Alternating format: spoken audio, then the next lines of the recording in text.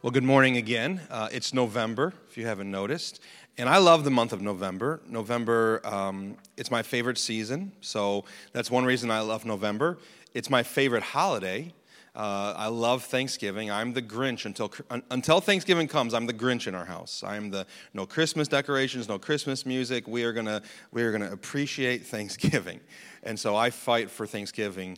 I tell my girls, you got to respect the bird. Respect the bird. It's a very important holiday. So I love Thanksgiving. It's also the month that has the birthday of my favorite person, who also happens to be my favorite wife, who also happens to be my only wife. And so I love this month, and I think, it's okay to have favorites, isn't it? Isn't it okay to have some favorites? I saw something online the other day that was one of those things that, before I read it, I never thought of it, but after I read it, I was like, this is so true. And it was like, one of the things about being an adult is you have a favorite burner on your stovetop. I thought, oh my goodness, that's true. I do have a favorite burner that if I'm not using any other ones, I always use that one. And so it's okay to have favorites. I think the one thing you should not have a favorite of course, is a favorite kid. You're supposed to love all of your kids equally, so no favorite kids. This morning in Ephesians 3, we're going to look at what is my favorite prayer in all of the scriptures. My favorite prayer. And I hope Jesus isn't offended because he prayed a lot, but it's not one of his prayers.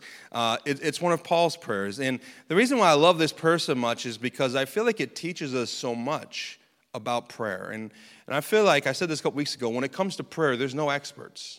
We're all beginners. We're all learning. And so I hope this morning we'll learn. And no matter how you feel about your prayer life, whether it's terrible and you have a lot of guilt about your prayerlessness, or whether you feel like you're a very prayerful person, I think there's something this morning that Paul will teach all of us through this amazing prayer that he prays for the church in Ephesus, his friends.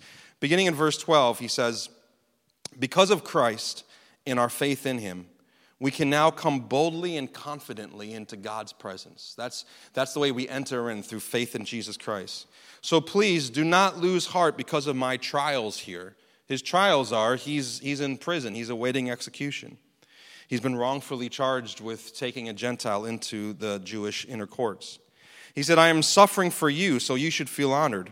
And when I think of all of this, I fall to my knees and pray to the Father, the creator of everything in heaven and on earth.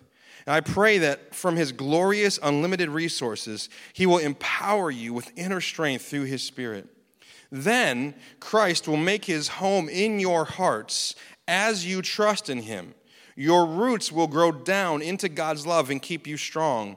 And may you have the power to understand, as all God's people should, how wide, how long, and how high, and how deep his love is. May you experience the love of Christ, though it is too great to understand fully.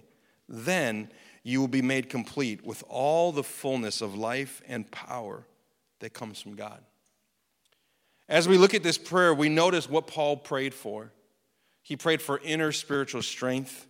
He prayed that Christ would be at home in the hearts of his people. What a good thing to pray. Jesus, would you always be at home in my heart? And he prayed that these Ephesus disciples would be deeply rooted in God's love. But we also need to notice what he didn't pray for. Paul never prayed for a change in their circumstances.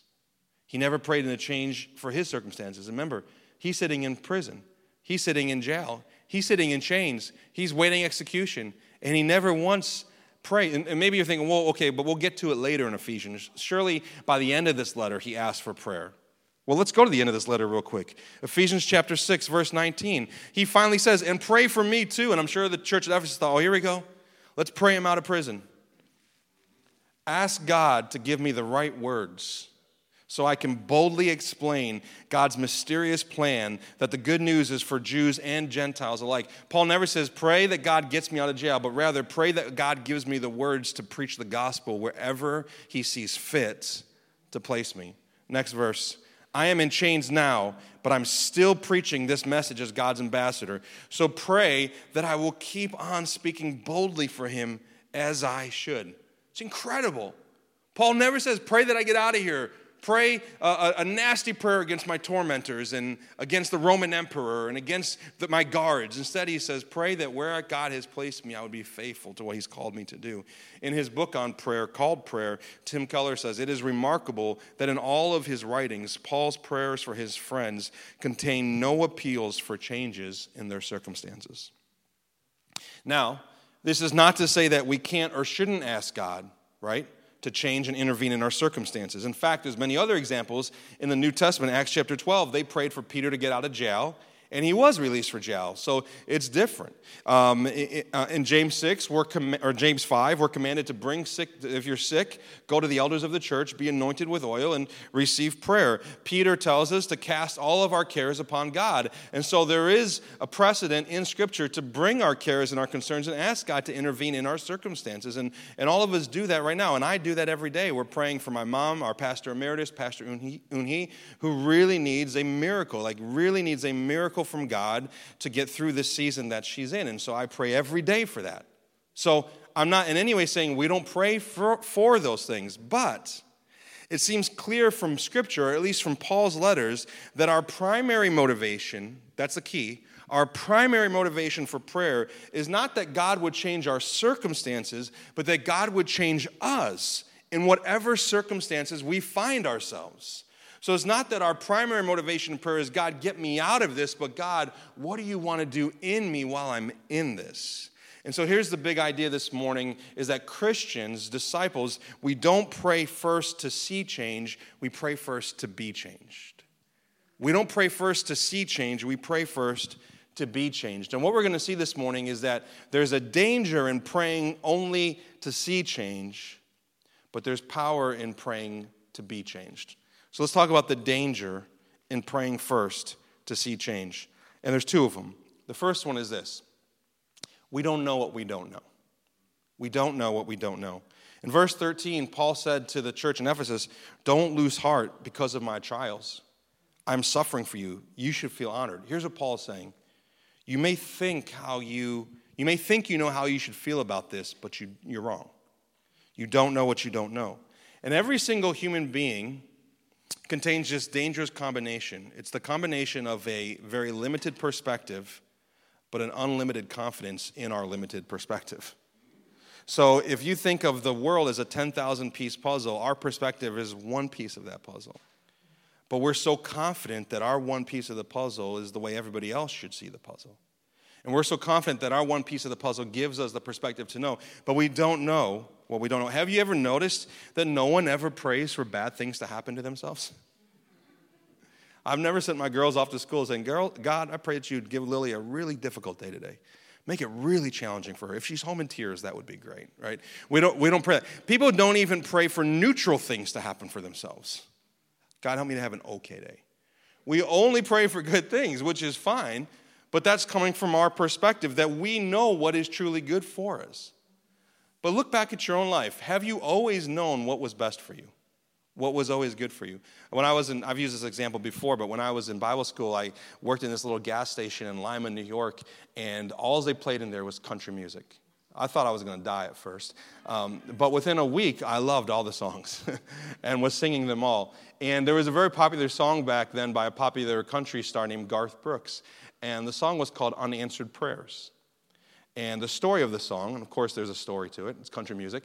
The story to the song is that he goes back to his old high school for a big football game, and it's been years since he's been there, and he runs into the woman that he, at one point in his life, prayed every night, God, let me marry her, let me marry her.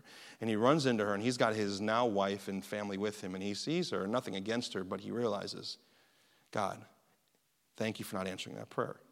And the key line in the whole song is, one of God's greatest gifts is unanswered prayers. You have some unanswered prayers in your past that if you're honest about it, you should be pretty glad God didn't answer those prayers. We don't know what we don't know. What if, here's what I'm trying to suggest to us this morning.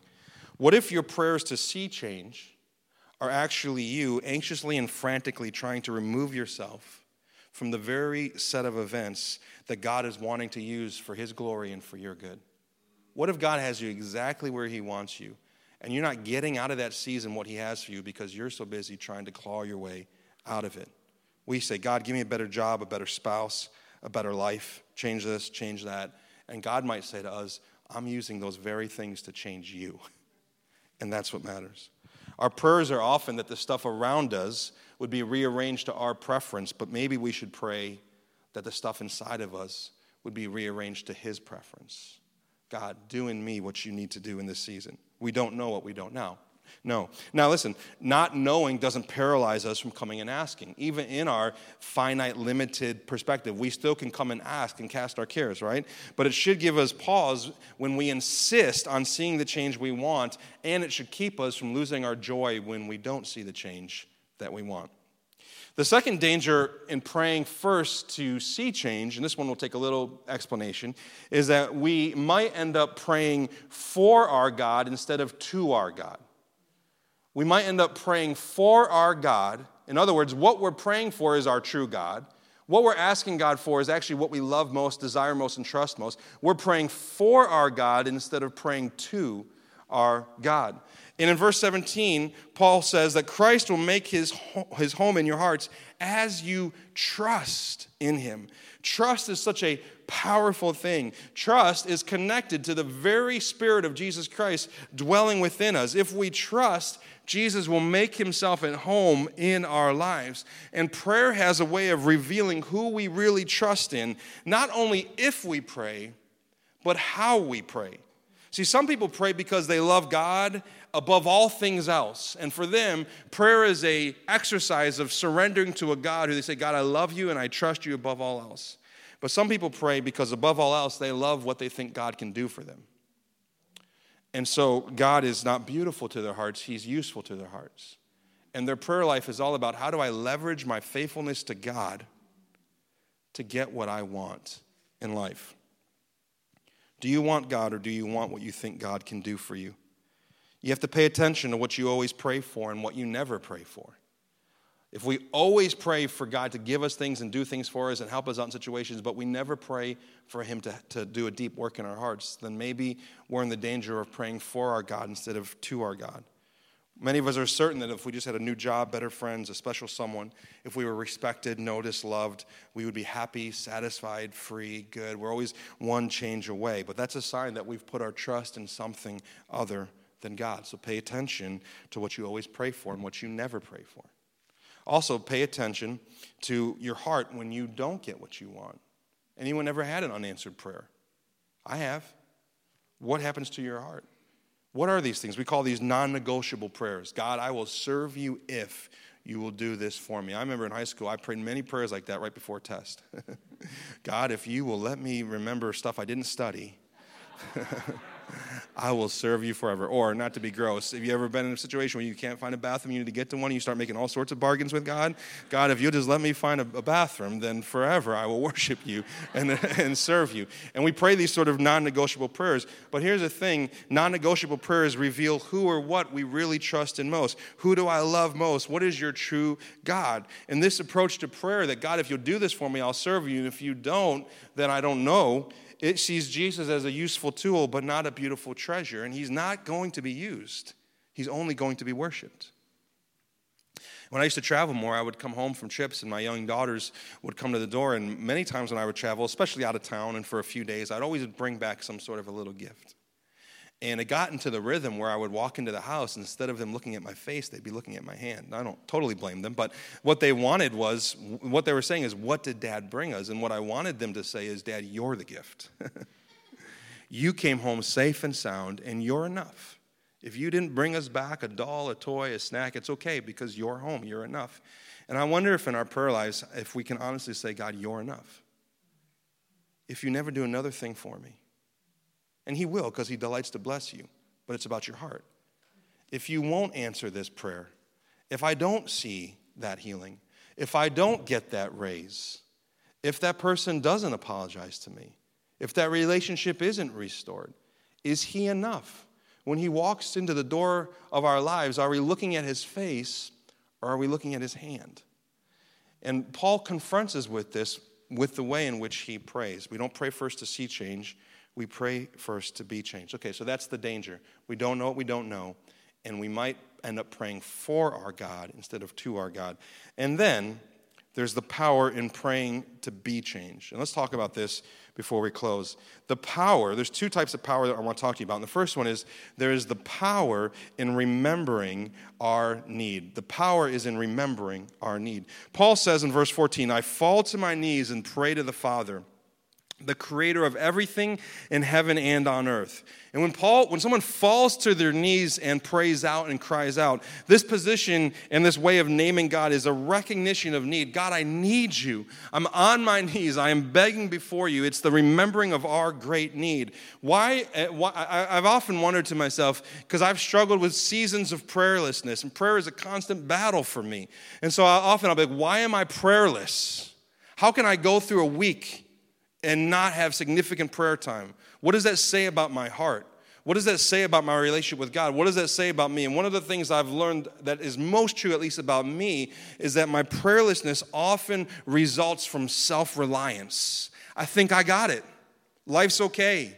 Things are going fine. And so I forget my great need for God. Not just need for food and safety and health, but my need to be changed by God, that I'm far from a finished product, that God has so much work to, do any of you have that sense that God still has so much work to do in your heart and in your life? I'm overwhelmed by that many times, how much change God still has to bring about in my life, how much I have yet to grow to love and serve God the way He wants me to. See, it's one thing to say I can't change my circumstances, but it's a whole nother level of humility to admit I can't even change myself. I can't even change myself. And this is why we pray, because of our great need. When we read this passage earlier, we love words like, did you notice these words? Resources, power, and experience. Like us Pentecostals, charismatics, we're like, yes, resources, power, experience. Chant it with me, resources, power, experience. But Paul says this, you need resources for inner strength so that Christ can dwell in you. You need power to understand His love and to be stable and rooted. And you need to experience Him so that you will be brought to completion, maturity, and wholeness. See, you and I need supernatural intervention to change, but we often forget how great our need is and what our greatest need is. And God never made this clearer to me in my life than the 79 days after Madeline was born, when she was in the NICU at Upstate Hospital. And I remember second or third day after she was born, she's sitting in her incubator. She's hooked up to lots of machines, and she's 2 pounds, 1.5 ounces. Actually, by then she probably weighed less because she had already lost some weight. And I'm looking at her, and many of you were with us in prayer. You were standing with us, and we're so grateful. And there was such a sense of you couldn't miss how much she needed help. You couldn't miss it. She needed so much. And I remember one day I was just there sitting next to her, praying with her, praying for her, and the Spirit spoke so clearly to my heart and said, David, you need me right now just as much as she needs me. We look at things externally and we think, we know who needs help. You and I need help just as much as the person who's thrown their life away to an addiction. You and I need help just as much as the people who don't think about Jesus, know Jesus, love Jesus. You and I need help just as much as the people who are in the hospital right now fighting for their lives. You and I need God in that sort of way. But sometimes we forget how much we need Him. There's power in remembering the need. We need to be changed. We can't change ourselves. So what do? We pray. And when we don't pray, it's our way of saying to God, I don't need you. And I don't need what you have for me. And God help us, because we need Him. And then lastly, there's the power in not just remembering our need, but in remembering His name. In verse 12, Paul says, because of Christ and our faith in Him, this is how we started the reading, we can now come boldly and confidently into God's presence. I've used this example before, but it's as good of one of I can think of, so I'm going to use it again. When you go to a wedding and you're at a wedding reception and you're meeting people for the first time, how do you introduce yourself? You almost always introduce yourself in relation to the bride or the groom, right? I'm the bride's old friend. I'm the groom's college roommate. I'm the uncle of the bride. And basically, you're trying to validate why you're in the room and why you're carrying 3 plates full of food back to your table. You're saying, I belong here, but you're not saying, I belong here because this is who I am. You're saying, I belong here because this is my relationship to the people in the room that matter most. And when we pray and we come into God's presence, we don't come into God's presence saying, I'm here because of me. And I'm here on my own. We say, I'm here because I'm coming in the name of Jesus. And he's the one that matters the most. And it's my relationship with him that gives me access to the Father. I come on the basis of the record of another, not my own. When we pray, when we say at the end of our prayers often, in Jesus' name I pray, that's not just like a religious ritual. We're saying, Father, I come before you in the name of Jesus because under any other name I don't have access to you. You don't want to come to the Father under your name. I don't want to go to God under my name. I want to go to God under the name of Jesus because it's Jesus who gives us access. So prayer is your daily reminder that you are accepted and you have access to God only because of the work of Jesus Christ on your behalf. And this is the heartbeat of the gospel, that with his death, Jesus Christ absorbed God's wrath for you, but with his life, Jesus Christ secured God's welcome for you. So you've not just been saved from a punishment and a wrath, but you've been given a welcome that you didn't earn and you don't deserve. You are seated where you shouldn't be. And we sang about this morning, we are seated in heavenly places because of Jesus, our champion. God allows you to draw near because you are trusting fully and solely in his Son. He doesn't see you, so to speak. He sees the Son. And you're praying in Jesus' name, and that's the power in remembering his name. I'm going to have Pastor Antonia come up and join me here. Don't pray first to see change, pray first to be changed. And the last thing I want to answer this morning is this. How do we change? How do we change?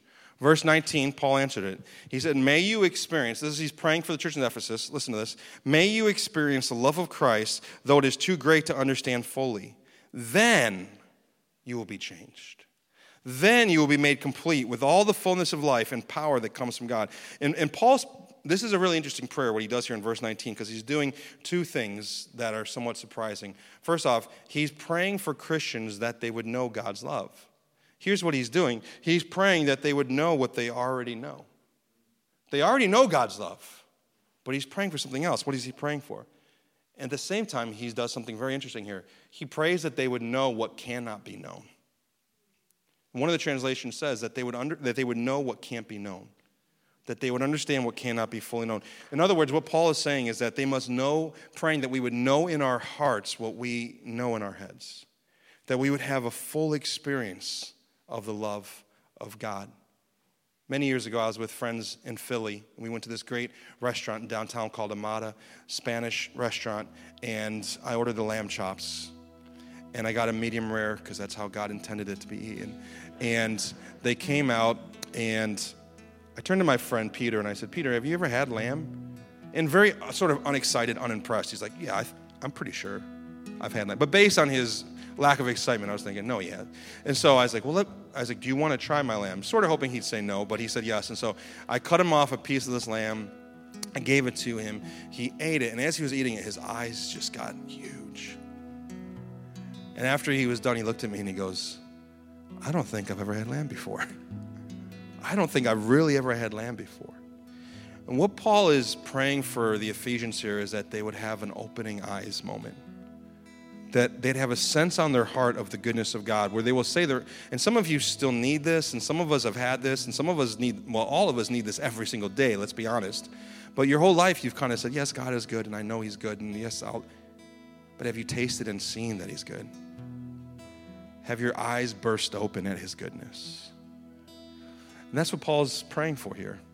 That you wouldn't just cognitively be good with this idea of God, but that you would have such an experience with his Spirit that you would say, wow, he's good. You need to experience what you know. You can't make it happen for yourself. You can't make it happen for your children, for your spouse, for your neighbors. So what do? We pray.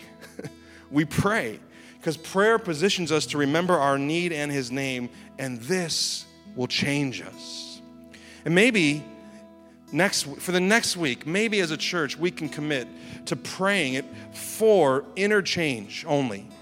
I know there's a lot of things that we need to pray for, but at least in addition to praying for all the things on our list, and they're all worth praying for, can we start to carve out time in our prayer life to say, God, change me. Make me more like your Son. And my family who's struggling, and my friends who are suffering.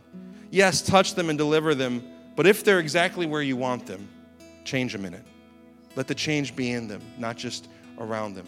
I believe the Father will do that for us. Let's pray together this morning.